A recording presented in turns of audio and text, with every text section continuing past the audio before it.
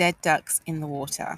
Today I am sitting on a bench by a river and it is a wet winter's day, but it isn't chilly and there are still loads of people out taking walks, which is really quite nice because I do feel like the Christmas/holiday spirit is in the air.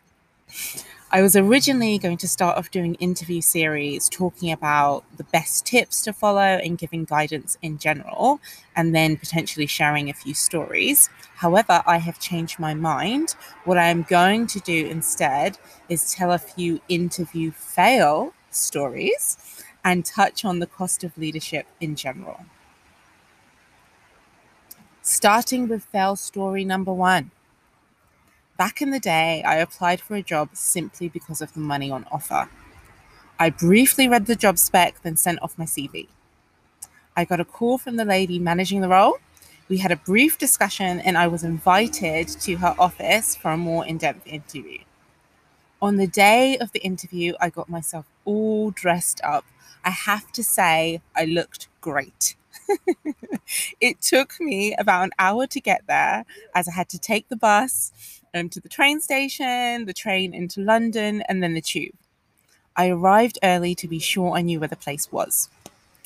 If I have time, I prefer arriving early to an interview place so I can be sure that I know where it is. Plus, I also like to treat myself to one of my favorite coffees beforehand, as I find that this just eases my nerves and allows me to enjoy the day a bit more. We all have extra things going on outside of an interview, like family stuff, relationships, finances, etc. So I find I try to do whatever I can that puts me in the best place of doing the best job that I can for the interview and eliminating any extra worries.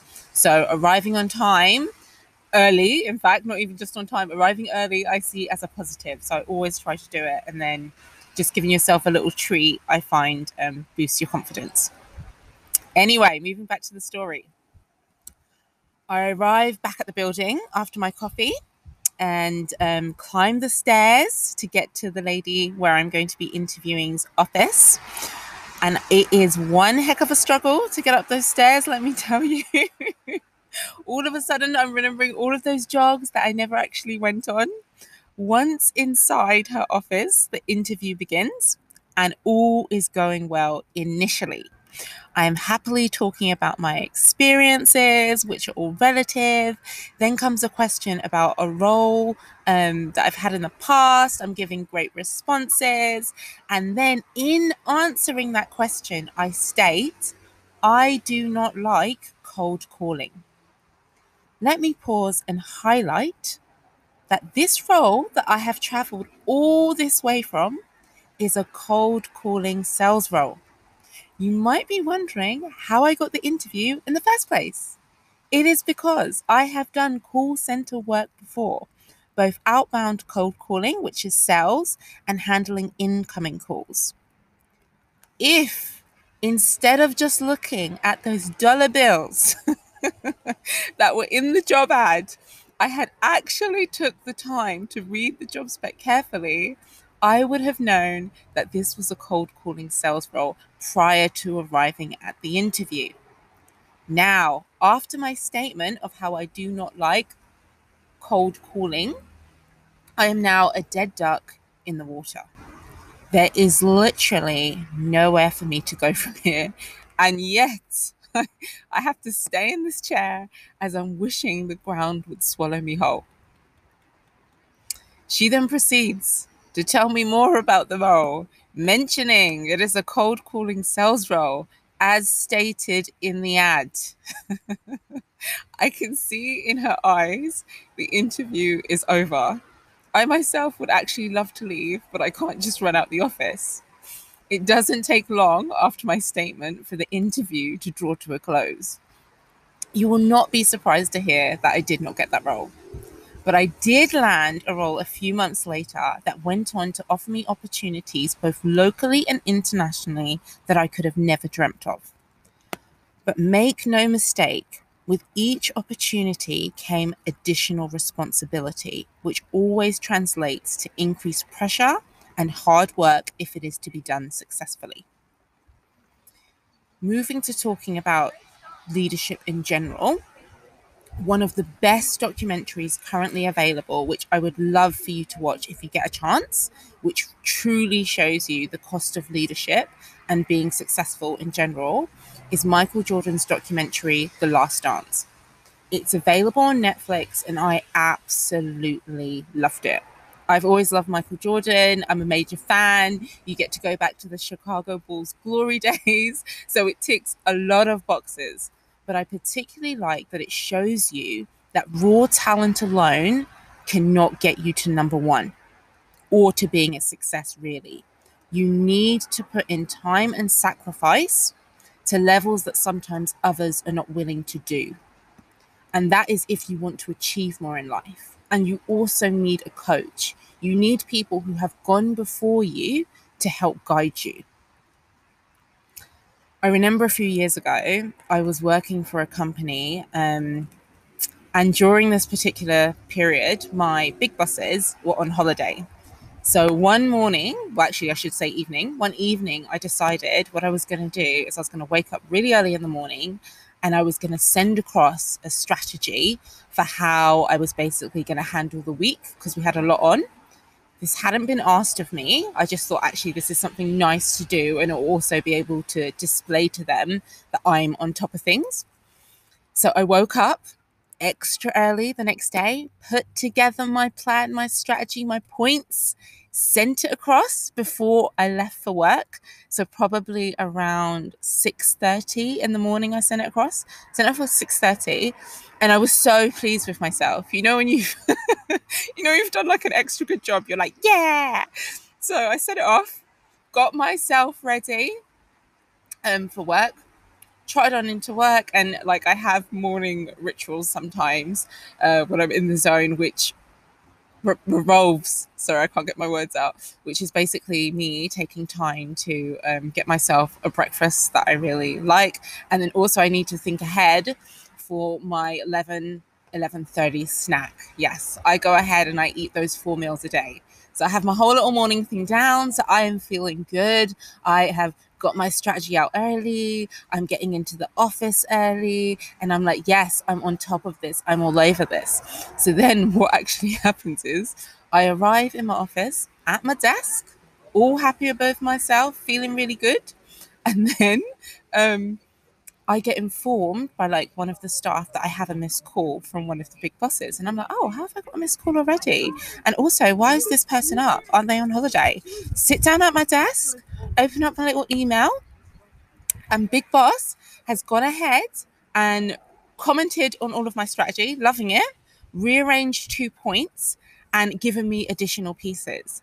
And you know, when you're like, wow, you are on a different tier, dude. You're on a different tier. This is how you make it in life. This is how you become successful, is going these extra miles and these extra steps.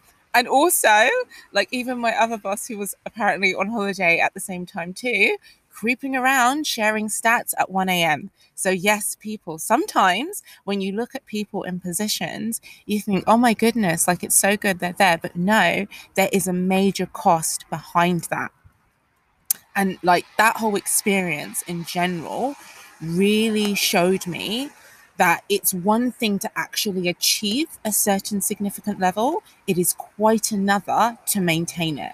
And that costs.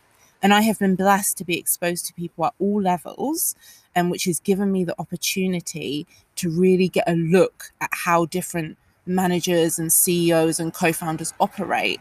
And the trait that a lot of them, and the ones that I rate, because obviously they're going to be people out there who I don't rate, much like you can't rate everybody, but the people who you really admire and you get exposure to, who are on a level that is far above you, they have similar traits in common, and that is hard graft. Like just like a smile translates the same in every language, every country, so does hard work. And often I have found that, yes, there are people out there who are gifted in the sense that they have been born into a life of privilege and they've not had to go through certain struggles. But At the same time, those same people, for the ones that I've been close to in my experience, so I'm not saying this is everybody, are some of the hardest working individuals I have ever come across. So there is a lot that we need to do 100% in terms of balancing the playing field so that people who come from disadvantaged backgrounds have a chance to succeed also, because the more people that we have from diverse backgrounds representing different people at different levels actually helps our society. But I just want to also make clear that some of those who I've encountered who have had extremely privileged backgrounds really work to levels that you would not be able to see unless you had exposure to them and spent time seeing what it actually costs to maintain. And if you actually got to see that bird's eye view of what it is costing them to maintain their level, you may not be so quick to be like, oh, yes, that's what I want to be one day. Not that I'm trying to stop anyone from doing what they're doing. As I mentioned before, all tune in to Michael Jordan's documentary. But I am saying there is a cost, and sometimes you can't see that cost until you are in that position. Moving on to fail story number 2. This is quite a few years ago again. But basically, when I was a young manager, I asked one of our senior headhunters in the company if I could please sit in with her with interviews, because I was managing teams. I knew I'd be hiring more people. So I wanted to improve my interview skill set. She handled hiring and senior people, was on a high level, like had her own company. So I knew I could learn a lot from her. So she let me. My first interview with her was in a freshly done up boardroom, which had quite a dark setting of oak wood and like navy features. There was a round, large wooden table as the centerpiece, which you all sat round. And then that's where like the main interviews for bigwig people was conducted. So the guy who she was interviewing came in for the interview on time. We said our hellos. We all sat down. I had his CV in front of me, and in that moment, I felt very much like an adult. I had arrived. Look at me, I'm an adult sitting here in this big interview room. Anyway, the interview began. The first few questions he answered just fine. They highlighted that he had the basic experience needed for the job. But then, not too long after that, came the technical questions, which, if answered correctly, would have displayed that he had the experience and understanding required to do the role effectively. And this, my friends, is where, much like in wrestling, Macy should have tapped out sooner. He was asked questions based directly from what he had stated on his CV, and it became clear, I mean, crystal clear, super quick from his responses that he had made a lot of things up. It was, I really can't. The best way to express this actually is much like what we have been learning. For those of you who don't know law, we learned this technique called examination in chief. And it's basically she pulled on what he had stated, the experiences, the scenario, and based on his responses, she built her next question, which further, in this case, exposed his fabrications. I had wanted to be a big girl. I'd wanted to sit up the grown-ups table. And here I was with my seat, and I was honestly looking for an exit. The cringe factor was off the scale as he dug himself a hole, and it just kept expanding with every question and everything that she was building on. He was going further. I was honestly looking around the table wondering if I could somehow slide under the table and if anybody would notice, and she was there poker face just going after it. And that's when, I learned so much from her because of just how she took apart the CV and how she built the questions. And it's all you. It's all you. It's all what you have claimed to be. And she's going further. So, yeah, it was interesting. Needless to say, your man, who was now sweating, did not get the role. But I learned valuable lessons that day. Really, really, I did, in terms of interview technique and then also how you present yourself. Now, moving on to my last point. If you have an interview coming up, there are a couple of things I want you to remember. Starting with number 1, There are lots of things that you know that make you a great candidate for this role that will never be stated on your application, like some personal adversities you have overcome. Sometimes you need to remind yourselves of them so that you can stand straight when you're looking at a new challenge. If you know that you survived that, you know for damn sure you can survive this and handle this additional responsibility. Point 2, the more preparation you do, the more confident you will feel on the day at the time of your interview. So prep, prep, prep.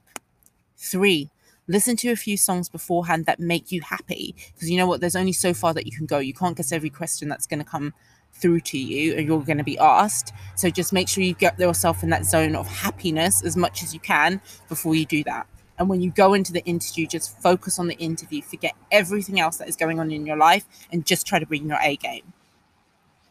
Point 4, the interview is about you too. You have a lot to bring to the company. You are a solution to their problems. So go ahead and remember this, and then also be asking them questions that help you find out if this role is best suited for you. And also, lastly, point 5, if you have managed to secure an interview, that means that they believe in you. They see something in you and feel that you can be the right candidate. So all you need to do is just go ahead and shine and let them see that you are that person. Which brings me to a close. Thank you guys for listening. If you have an interview coming up, good luck. You can nail this. You are the best person for the job. Also, for things that you are trying to do in life, if you've got the raw talent, all you need to do is put the additional hard craft behind you. And I'm talking to myself too as I say this. I'm new in the legal field, so I'm trying the best I can to be the best barrister I can be one day.